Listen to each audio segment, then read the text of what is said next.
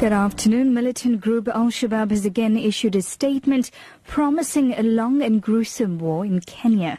This follows the arrest of 5 men who were trying to flee back to Somalia after the massacre at Garissa University on Thursday. At least 150 people were killed. The Interior Ministry says 3 of the arrested men allegedly coordinated the attack.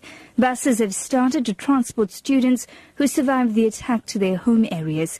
The BBC's Mary Harper has further details. Al-Shabaab's statement, entitled Burying Kenya's Hopes, says Kenyan governments have for decades been perpetrating what it describes as unspeakable atrocities against Muslims in East Africa.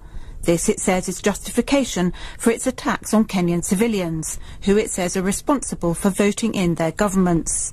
The statement said there'll be a long, gruesome war with Kenya, whose cities will run red with blood.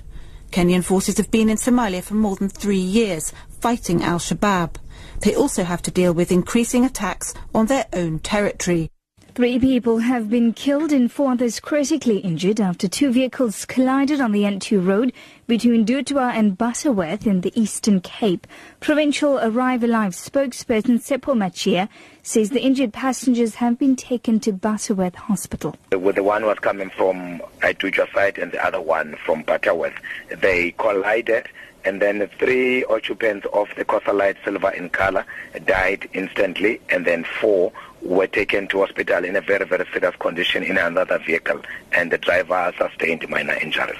Shack dwellers who suffered from this morning's fire in Wallisden near Cape Town are calling on government to provide houses. A 38-year-old man was burned to death in his shack. Residents believe the fire started. About 50 have been left stranded. Distraught residents say they have been living in such conditions for about 10 years, saying this wasn't the first fire incident this year. It's about 3 times now this place burning. About 3 people burning here, dying. You see, nobody cares about us. Everybody's coming when you're supposed to vote for them. After that, nobody comes after that. We've been living here for over 10 years, and we've been promised relocation, but it never happens. The only solution is providing houses. Get rid of the shacks. And finally, to wrap up this afternoon, officials in the Philippines have ordered the evacuation of more than 20,000 people from coastal areas threatened by a typhoon.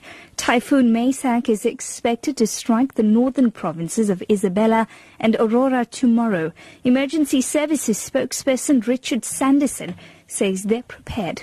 It's pre-positioned over 300,000 food packs, distributed them to evacuation centres. They're sending out regular warnings to local communities.